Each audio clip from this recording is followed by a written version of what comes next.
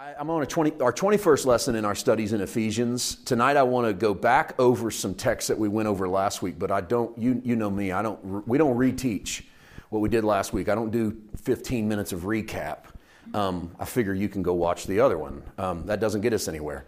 However, last week was an odd one in that I was dealing with a particular passage there in Ephesians 4 that then turns right at the end and introduces us to a whole new way of thinking. Well, that whole new way of thinking is where we are tonight.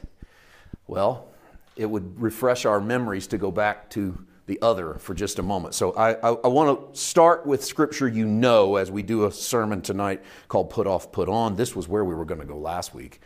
And I just got so weighed down with trying to explain that Gentiles and aliens from God. And I'm really glad we took the time, because it sets us up tonight really, really well. But these were the verses we dealt with last week, and let's just try to, I'm going to try not to stay on them too long. This I say, therefore, and testify in the Lord. For those listening, not watching, that's Ephesians 4, 17, 18, 19. That you should no longer walk as the rest of the Gentiles walk. Rest of, all of us are Gentiles. How do they walk? They walk in the futility of their mind. They don't follow the voice of the Spirit. They just do the best thing they can think of. Who can blame them? If you don't know how to follow the Spirit, what else are you going to do? You're going to follow your own mind. You're going to follow your own experience. Paul calls it futile. It's just useless. You're only going to get so far, in other words. And the reason is because they have their understanding darkened. And this is the core of the argument. This is the line that you need, really, for tonight, is this next portion. They're alienated from the life of God. That's the problem with not knowing, with following the futility of your mind, not following the Holy Spirit, is you're alienated from God's life, and you're alienated not because of your sin, no, but because of the ignorance that's in them, because of the blindness of their heart, because they're past feeling and they've given themselves over to lewdness, to work all uncleanness with greediness. And that was pretty much last week. That was us trying to describe what it looks like to be lost without God, and not to frame the lost just in terms of, well, they're going to go to hell when they die. But what does it mean? Because I don't think that's the way to frame the lost, by the way. I think most people are going through hell while they're alive. You need to talk to them about when they die. But that then, of course, leads to what is the life of God. Well, they don't have it. And so what would it look like to live the life of God? That got us all the way up to the end last week, is to say, okay, the transition that Paul's taking you on then looks a little something like this, which is verse 20. But you have not so learned Christ. And we really ended there last week, but that's not an ending, because you want to do something with that. So let's do that. That sort of rebuttal phrase, but, take all that information. This is what Gentiles live like. They don't live with the life of God. They're alienated from God. They live according to the futility of their mind. Their heart's hardened. They're ignorant. They're living in darkness. But, opposite, you haven't learned that kind of life from Christ. You didn't learn that way of living from Jesus. Now there's a lot of ways of living that we learn, and we learn them from the ways of our parents, our church, our culture, and our society. Christianity is none of those things. We do have a version of cultural Christianity. Cultural Christianity is what I learned from my church, what I learned from my people group, the verses that are important to us. You all were raised in church. Your church had the verses that were important to them, like the ones they quoted all the time. Why'd they quote those verses and not another set of verses? You could go down the street, cross the street to another church, they'd be quoting a different set of verses. They were all in the same Bible. And the ones they were quoting, you maybe didn't even know were in the Bible. And the ones you're living and dying by, they never heard of. So there is a version of cultural knowledge and cultural Christianity. My point there is we're learning a lot of things from a lot of people. You've probably learned some things from me. I know that I've learned some things from you. Where I've taught Christ, then hopefully it's been beneficial, it's set you free. Where I've taught otherwise, it just probably tilts towards confusion. And that's Paul's point. What you've learned in Christ is not the kind of stuff that alienates you from the life of God. It's not the kind of stuff that puts you in darkness.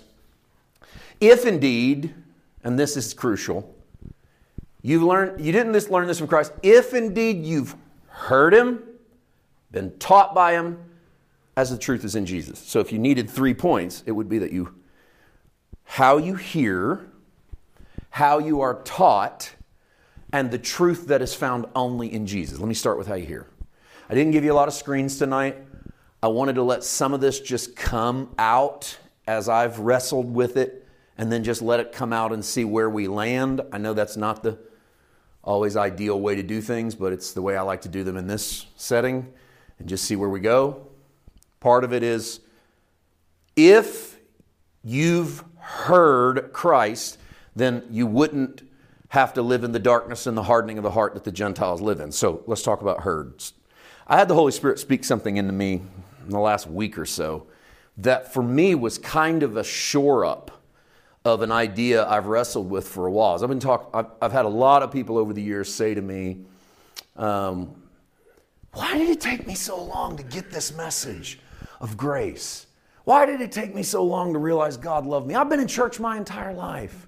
Why did it take me so long to walk in this? And my answer is always, well, I don't know why it took you so long. I mean, I don't know why it took me so long. It doesn't take everyone that amount of time. Some people it takes twice as long. What's the answer? I don't know. I mean, you go, well, what if we'd preached it different? What if we had preached it better? And I felt like the Holy Spirit, because I've kind of wrestled with that for years with God, to go, what am I supposed to do? I want to see people released into this. I want to see believers set free into the liberty of God loves you.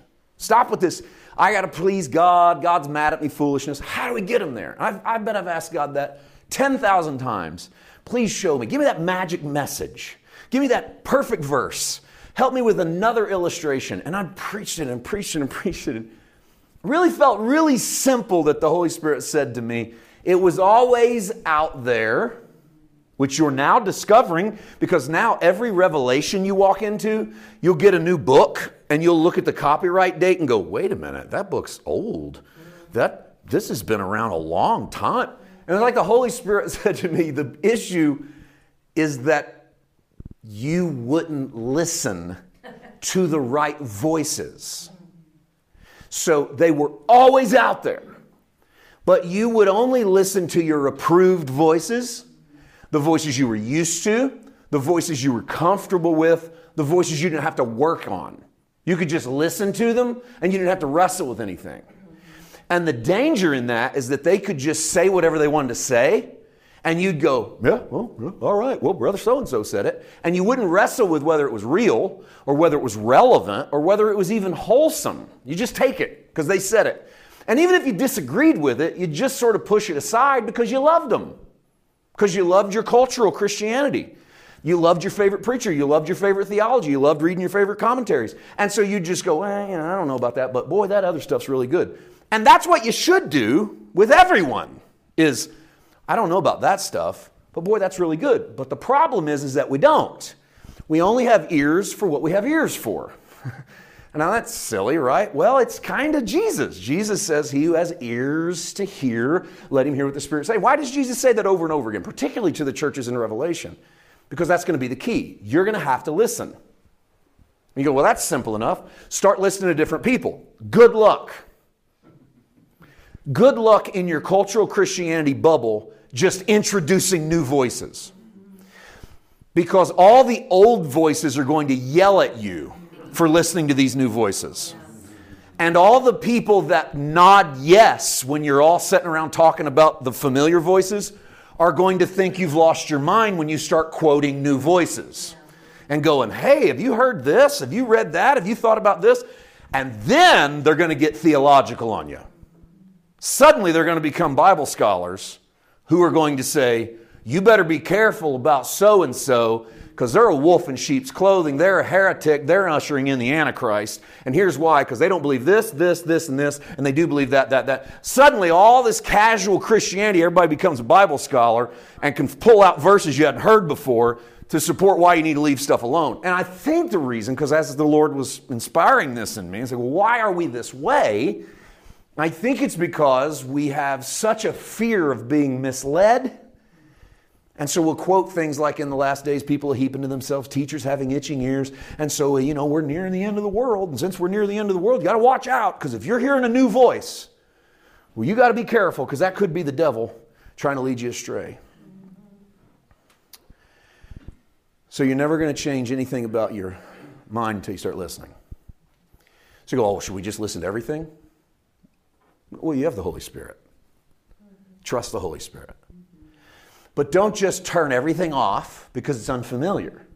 And don't just turn everything on because they got a cross hanging behind them. Or they're wearing a suit and tie, or they got a TV show, or they just put out a book. It doesn't mean you got to swallow the whole thing. You can read it, you can hear it, and let the Holy Spirit say, this doesn't look like Jesus, does it? And you can say, no, doesn't particularly turn me on to Jesus. It might turn me on to anger, might turn me on to fear, it might turn me on to doubt. Have you ever heard sermons that do that? I watched a dude last week just spitting fire, man, and brimstone. And everything out of his mouth had a verse attached to it. Verse, verse, verse. It was a machine gun. I mean, it was impressive. And it was well rehearsed, and you could just feel everybody really getting into it. And as I watched, my stomach turned a little more and a little more, because I knew the verses. I know how to do that so well, I knew what verse was coming next. Like, oh, here's where it'll go now, and here's where it'll go now, and here's where it'll go now. And I get to the end of it, and I go, God, why is this such a disgusting feeling? We're reading the same Bible. And of course, the answer there is more simple than we want it to be. I mean, it's not complex. The lens through which you read Scripture will influence how you read Scripture. So if you read Scripture to attack people and to kill people, you can find verses for it. I mean, you got like genocide verses in the Old Testament. Go into town, kill men, women, children, and babies. And I mean, you can justify a lot of foolishness just pulling here a verse, there a verse, everywhere, verse. Then, of course, you put Jesus in front of it. Jesus becomes the lens by which all of Scripture is trying to get you to. And what isn't Jesus isn't you, because you're not a follower of random verses. You're a follower of Christ. And so, machine gunning verses in order to support a position that paints God as less than Jesus. What should you do with it? In that moment, plug your ears to that, don't swallow it. So it really comes down to this. It's how you hear it. If you want to keep listening to stuff that brings you fear, go for it. But don't be amazed when you're constantly in fear and anxiety and you're stressed out in your spirit. Don't go blaming God. Don't go saying, God, what are you trying to do to me? God goes, he who has ears to hear. You want to keep listening to fear? I mean, I don't know how many more times I need to tell you in the Word that God is love. So if you want God to be everything else, then you can ignore that God is love and you can feed yourself. And listen, it's not just theology. We do this with everything because we are a product of the stuff we pull in. We pull in. So if you can go in public and start talking to people about something political and you'll find out really quick what everybody's watching, what they've been reading, what they've been paying attention to, what they've been looking at, because it just flows out of us. Don't you want to be a people whom the love of God flows out of? When people talk to you about God, don't you want the love of God to flow out of you? That is not going to happen by accident, okay? I want to encourage you and I want to encourage everybody watching. It is not going to happen by accident that when you talk about God, He is loving. You're going to have to change the lens and shut your ears to the things that doesn't present God as we see Him in Jesus. And so Paul says, you didn't learn this from Christ if you've been listening to Him, if you've heard Him. Now, a lot of the reason why we have such a skewed picture of Christ is I personally don't believe we're hearing enough about Jesus. I don't think we're reading enough about Jesus, and I'm not sure we're taking Jesus serious. And so when we're confronted with Jesus, if we don't understand it, we just kind of pass it off like it's for the old covenant. Oh, He's in the old world, we don't really need to understand that. And we don't grapple with it and wrestle with it and let Jesus work on us. And so as a cheap substitute, we'll often fashion a Jesus that is more palatable to our cultural Christianity than it is to our faith in a risen Christ. And that's also why when Jesus gets presented in all of His ascended glory, in all of the beauty of the Jesus that preaches to us in the Gospels, sometimes we'll even shy away from that Jesus because He looks so different from the cultural version of Christ that we've created. So how do we get around this? I can't say this enough. There is no substitute for your time alone with the Jesus of the Bible. I can't do it. No one around you can do it. I didn't say you got to read 50 chapters a day. I didn't say you got to learn original Greek or you got to buy so-and-so's commentary series. But there's literally no substitute for having just spent a little time with Jesus in the Word, in the Gospels, to say, I want to see what Jesus looks like. I want to see what Jesus sounds like. When he walks into a room and starts talking, I want to know what it sounds like. How are you going to know that? Well, there's at least 4 biographical sketches right there in the Bible. And for people that are like, oh, you can't trust the Bible because there's no sources for that man existed. There's 4 of them right there in your lap, all of them written in the first century by people that saw him. If we had any other body of evidence for any person in history that was 4 people that actually saw him, we would never argue about the historicity of this individual. But because they agreed that he rose from the dead, we count him off as kook. So you just make a decision. Do you believe in a resurrected Christ? Yes. Okay, then read the Gospels that tell you about a resurrected Christ and pay attention to him. Because if you don't, you're going to be susceptible to cultural Jesus, if you get Jesus at all, and you're going to get a flaming mad God that's about to show up and burn the world up because you haven't watched Jesus work. Yeah. And you're going to get scared and wonder what to believe. And Paul's like, listen, if you just heard him, you wouldn't have to walk in darkness. You wouldn't have to walk with your heart hardened. You wouldn't have to walk alienated from the life of God. You could know this God if you just listened to him in Christ. If you've heard him and you've been taught by him. So there's the next level. Okay, you can't be taught if you're always right. Okay? I know it sounds simple, but it's a way bigger problem than most of us realize. We're always right about everything that comes out of our mouth, and we wonder why we don't learn anything new. And a lot of people don't even wonder why they don't learn anything new. They don't want to learn anything new. They already got everything figured out. Stop assuming you're right about everything. Start assuming there's some things you need to know so that when you approach Christ and you approach the Word, you have something to learn. This is daily repentance. Repentance meant in the way. Change your mind about God. Change your mind about everything. Go to God every day. I really think it's healthy if you will practice daily repentance. And I mean practice it. Like in your prayer life. Father, I repent. I bring me before you and I repent today of any old mindset about you that doesn't look like Jesus. I know they're in there, Father. Shine your light on them. Show me the areas that don't look like Jesus. I'm not afraid I'm backsliding. You're not sending me to hell. I'm not righteous. I got all that clocked up in Christ. But I repent of the image I've created of you that's cold, that's distant, that's angry, that's mad, that's separate from me. Father, I repent of that and I need healed of it. And I don't mean do this once a week at Sunday church. I mean make this part of your prayer life. Father, I repent today. I repent of mindsets I don't yet know that I have, but I know they're in there. They're sneaky. They're sneaky because they make you look a certain way, and then they influence the way I think about you, and then they influence the way I treat people because I've got this idea about you that's not even sourced in you. It's sourced in some guy I heard preach a message 20 years ago that I forgot his name or the title, but it dropped a seed inside of me about what you're like, and I can't get rid of it, and I repent. And I need you to pull that out by the root, and it's going to hurt. Because repentance isn't this soft, smooth, easy little thing.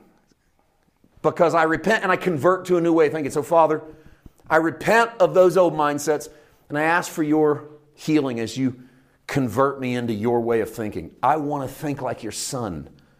I want to think like your child. I want to think as if you're my dad and you love me. I want to think, I repent, Father, of portraying upon you a love that only loves me in order for me to change. I repent, this is the things I've been repenting of. God, I repent for always thinking about your love as the kind of love that loves me too much to leave me where I am. I thought that was real theological, real spiritual. God loves you too much to leave you like you are. And all that really meant was, you're not much more than a piece of crap, but God loves even pieces of crap, but He doesn't want to leave you that way. He wants to transform you. And so I don't care what good you think you have. God knows better. He loves you in spite of yourself, but what He really wants is a shinier version of you.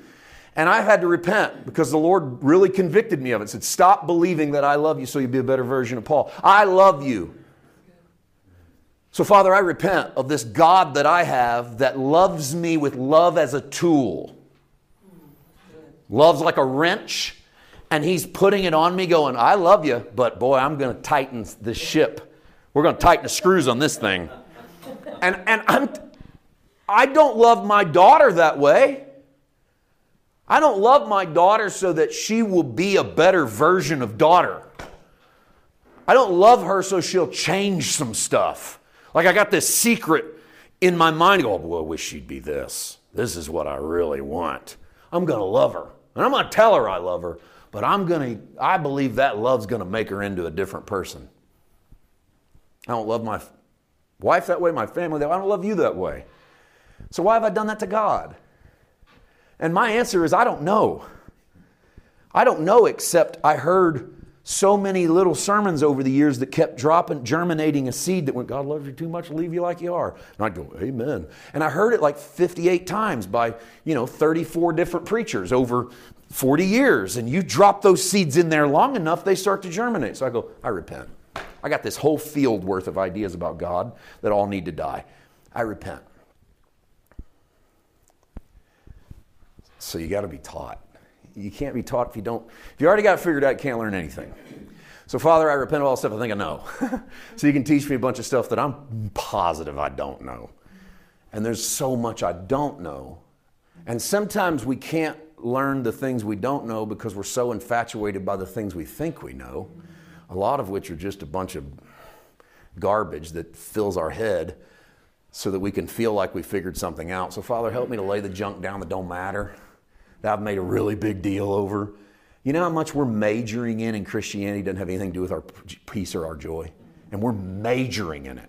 Like we're spending all of our time researching it, praying about it, talking about it, looking it up, taking notes on it. None of it has anything to do with our joy, our peace, our righteousness, Him loving us. Here you go. Be taught by Jesus. Let Jesus do that work. And then finally, as the truth is in Jesus, you can tell this is the bulk of what we're going to do tonight, is these three thoughts. I do have some more. We're going to work through some scriptures, but I really want to get this out.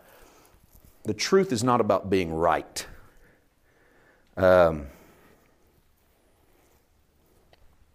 We can say, well, you know that guy that was machine gunning those verses, everything he said was right. Well, it depends on your lens. If your lens was everything in the Bible, then yes, he was right. Now, I'm seriously, because you got to be careful about this. Was it all in the Bible? Yeah. Well, then he's right. No. This is the key in Jesus, not being right. The key is the truth. And we're really concerned about being right, but we're not infatuated with walking in the truth. And the truth will make you free, and being right will scare you.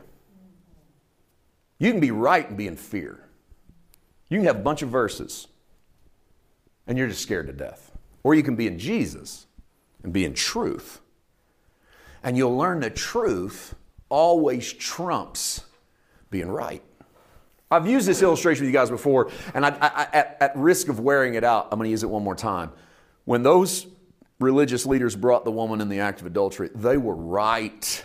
There's no way around this. They had the moral high ground. They had the verses. They were right, but Jesus was truth. And truth is, neither do I condemn you, and I go and sin no more. So you can decide if you want to be on the side of right or you want to be on the side of truth.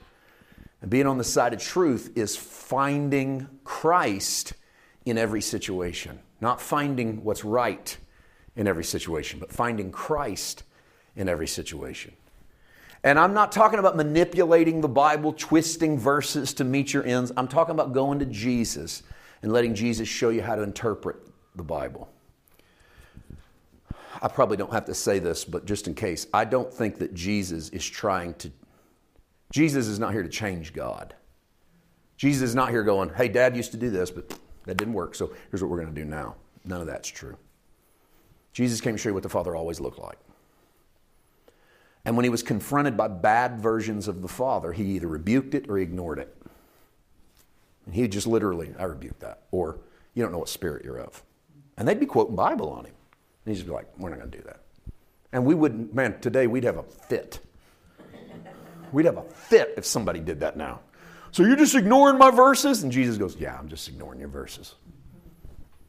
I'm ignoring your verses because I know my Father. You don't know my Father. You know some Scripture. You don't know my Father.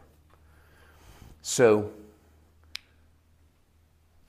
one of God's children that walks in the light of God's truth as shown through Jesus is never at the mercy of someone who has a pocket full of verses, but no truth.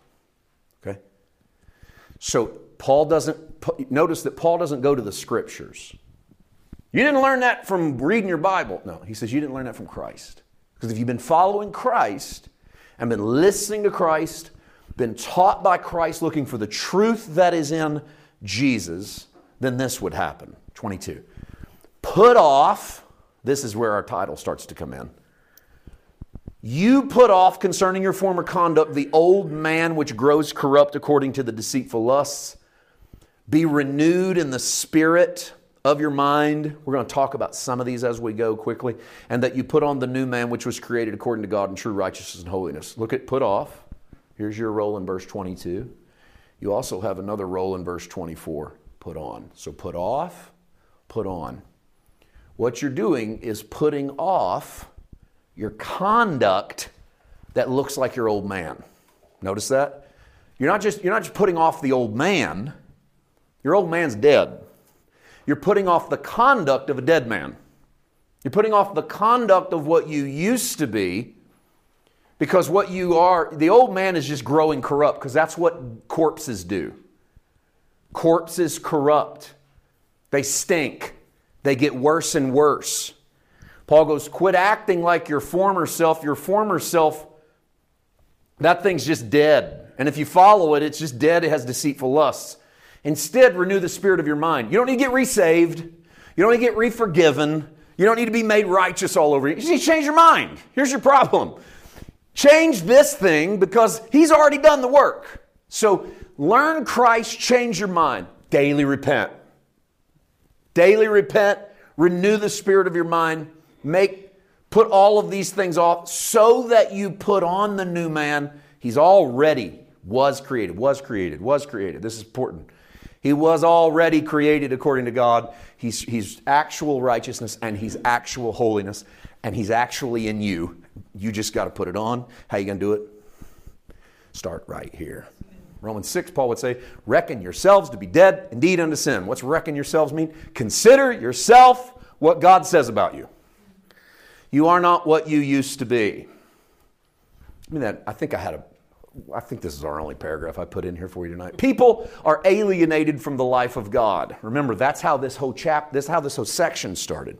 People are already alienated from the life of God. So as we follow Christ, ignore the commas, because I'm voice text and my new iOS on my phone loves commas, man. It thinks, oh, he paused. Let's put a comma. Forget it. All right. As we follow Christ, we introduce those alienated people to what the life of God looks like. If we don't put off our old conduct, by the way, our old self is already dead, I just said that, then our problem is we fail to show the world the life of God. So why do I need to put off and put on? I'm already saved. Who cares if I put off my old conduct? It's a good point. You don't have to put off your old conduct. You're already the righteousness of God in Christ. You can do whatever hellish thing crosses your mind if you really want to. Now, I want to warn you, there's inherited consequences with hellish behavior. And some of them will come from your next door neighbor, and some of them will come from your spouse, and some of them will come from your boss, but they will show up. And they will not have mercy on you like your loving Father does. And they will crush you, and they will destroy you. And God is having mercy on your soul, but man will not have mercy on your reputation or your name or your money or your life. And that's a promise. Okay. So that kind of goes without saying, right? Like, do stupid things, stupid stuff happens to you. Okay. So you can do all you want. But as a follower of Christ, here's Paul's encouragement to you of why he wants you to put on the new man. Because somebody out there is alienated from the life of God. Like you're crossing the paths of people that don't know God. Their hearts hardened, their minds are darkened, they're alienated from God's life. They don't even know that they're alienated. They don't know what it could be. And then they come across you, and you talk about this resurrected Christ, and you exude the life of God in the way that you live, they start to realize that life is not the life they have. What happens if we don't put off our conduct? Well, then we drag our corpse into the room with those who are already alienated and provide no hope at all of salvation. And a lot of times the best thing we have is, won't you come to our church? We got a really good ministry for you. Like that matters to them. They go, I want to add one more thing to my calendar so I can come to your church, sit in a room full of people I don't know and eat donuts. Who cares about this? I mean, I'd rather go do anything else than go meet a bunch of other people that probably going to judge me anyway. I'm kind of spot on right there, honestly. Because that's kind of what we've done. Like we've relegated the whole living like Christ, maybe, to, well, we'll bring them to our church where the really good, gifted people will show them Jesus. And then maybe they can join our bowling team, you know. We got T-shirts. They can, I hope nobody has a bowling team. So just the point. The point is that Paul's version of how to get people who are already alienated from the life of God is not participation. Like, just invite them into community. No, Paul doesn't do that. He says, stop living beneath what you are. Because if you lived what you are, that would be enough for alienated people. That would be the world-changing event. That would be you introducing the life of God. Someone asked last week after the meeting, what's the life of God look like? Well, that's not easy because it doesn't look exactly the same the way you live it and the way I live it and the way she lives it, but it does look like Jesus.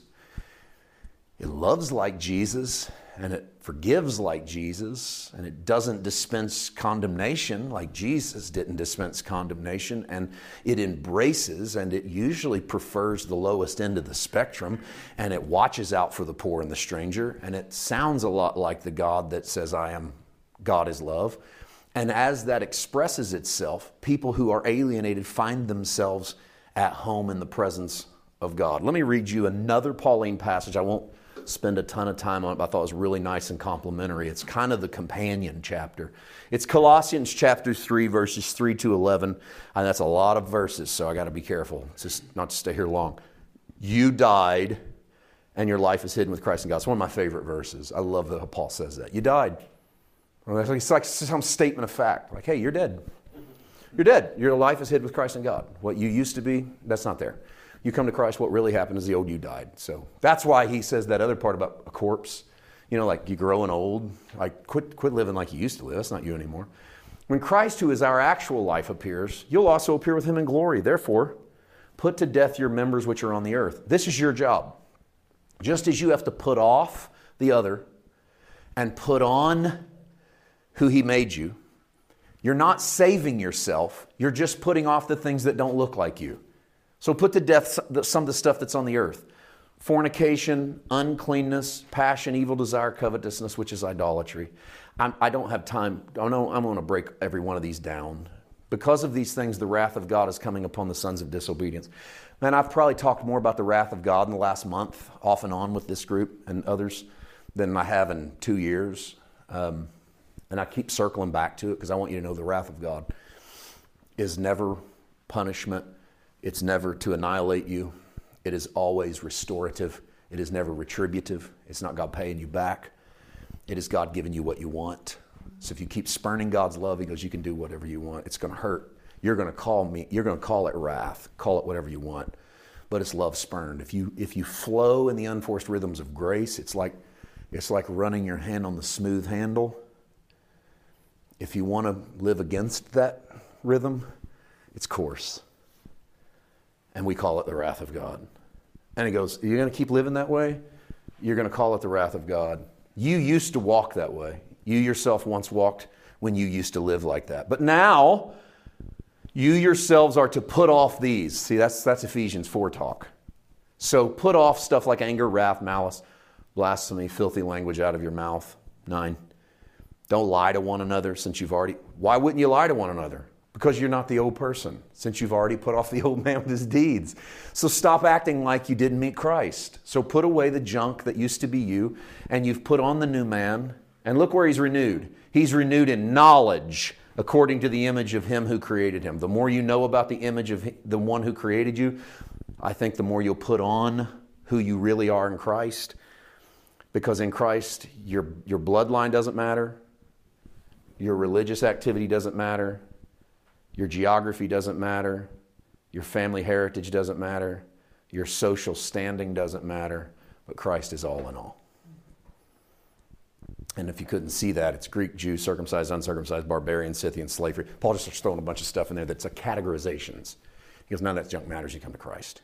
He said, that's all in the past. Okay. Next one. Colossians 2, 1 through 3. I want to show you that knowledge according to Colossians. Same book. You just rewinding. I want you to know what a great conflict I have for you, those in Laodicea. It's kind of an intro verse. As for many as have not seen my face in the flesh. Watch this, verse 2. That their hearts may be encouraged, knit together in love, attaining all riches of the full assurance of understanding to the knowledge of the mystery of God, both of the Father and of Christ, in whom are all hidden all the treasures of wisdom and knowledge. And then he goes on to tell you, put on the new man who's renewed in knowledge. What knowledge? That knowledge. Same knowledge you just told him about earlier in the book. A lot of times if you're confused on a verse, just pull the scope back. Go back a chapter. He's probably already talked about the topic. It's just that we're pulling a verse out of context and forgetting that he's already set the groundwork. In this case, he sets the groundwork by telling you the knowledge of the mystery of God is the Father and Christ. If you can get in the Father and Christ, you get all the hidden treasures of wisdom. Everything you want to know is in the Father as seen through Christ. So when we talk about putting on the new man, he's renewed in the knowledge of God. That's not book knowledge. That's not, my new man will come if I can just read enough. No. The more that I see the Father in Christ, or I like to say, the more I see the Father through Christ, right? Jesus said, no man sees the Father, doesn't see me first. If you see me, you see the Father.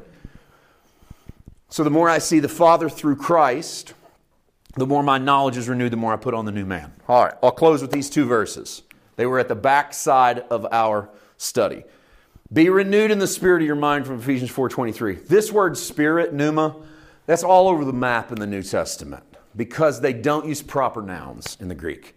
So we want them to put a capital S when they want to talk about the Holy Spirit and a little s when they talk about us, but they don't do that. And maybe they don't do it because sometimes it's hard to tell the difference in what they mean. Now, what we're pretty sure of is that you can't be renewed is not be renewed in the Holy Spirit of your mind, but it's also pretty clear that there's no other scripture that thinks your mind has an individual spirit. So in those situations, context rules our translation. And so the best way to translate this is probably the word attitude. Because if you say, I like his spirit, what are you saying? I don't know, there's just something about him. Right? That's how we do it. There's something about them. It's kind of the aura. It's kind of the attitude. It's kind of what they bring to the room. You can't see spirit, but you can feel it. It's like you got a spirit about you. It doesn't mean demonic. I hope not. But you got a spirit about you. So be renewed in the attitude of your mind. Be renewed in the spirit of your mind. Quite simply, change the way you think. Quite simply. Not easy, is it? No, it's a lifetime battle to change the way you think. Because the way you think is going to be influenced by all the stuff you've ever been through, good and bad. And the bad's going to scream louder than the good. It always does. It tries to define you. And that leads us to that last verse. Put on the new, which was created according to God in true righteousness and holiness. And I told you this earlier, but I want to land here as my final thought. It's already done. You don't put on the new man to be righteous. Put on the new man to be holy. You put on the new man because you are. True righteousness and true holiness is found only in Christ, not in what you do. Put this on because it represents you the best. It's the best fitting clothing you have. Put on what looks like the one who redeemed you. Okay, so what if I don't? Well, probably going to incur a lot of stench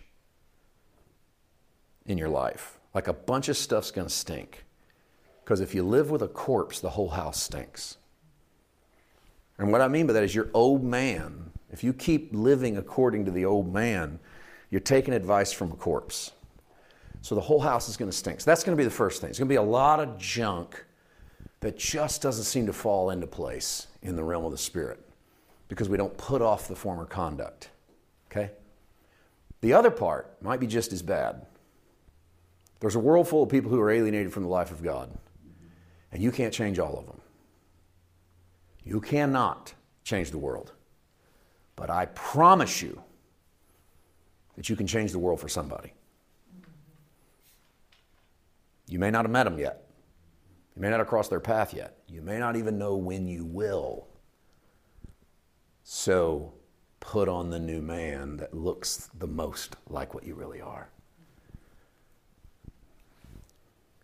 For those that think if you preach grace, you don't ever talk conduct, don't understand grace. Or you just don't understand evangelism. Because evangelism is driven in a large part by trying to get people who don't understand the life of God to understand the life of God. How are they going to do that? Not just by us preaching, but by us living the Christ that we know. Let's pray. Let's pray this thought as a group. I don't tell you word for word what to say, but I'm giving you sort of the spirit of a prayer. And that is, seek the Father for what to put off that looks like your old man, okay? And give me the knowledge of how to do that. And I repent from the mindsets that keep me from letting go. Because I got some stuff that I should probably let go of. Teach me how to let go of it. Father, I don't know how to pray for each person, but I do feel compelled that as a group, that we seek you for whatever area of our lives that we have the old man still shining forth, and it's not us. We're righteous. We're holy. Not because we've done something right, but because we know you who is truth. So I don't want to live in a way that doesn't look like Jesus. And I don't want to live in a way that doesn't look like Jesus because I don't want my life to stink. I don't want to emanate the old man. I want to live in a way that if I come across someone who's alienated from the life of God, maybe they'll see the life of God in me. And maybe that alone, or at least that in conjunction with a million other things will cause them to start to seek the God that they have never sought before. That people can know they're not alienated from the life of God. That people can know their hearts don't have to be darkened. That people can know that their eyes can be opened to the truth that is in Christ. I repent for all my bad mindsets about you. And in the areas that I don't even see them yet, I ask you to show me through the light of your revelation and your love. In Jesus' name, help us put off and put on. Amen.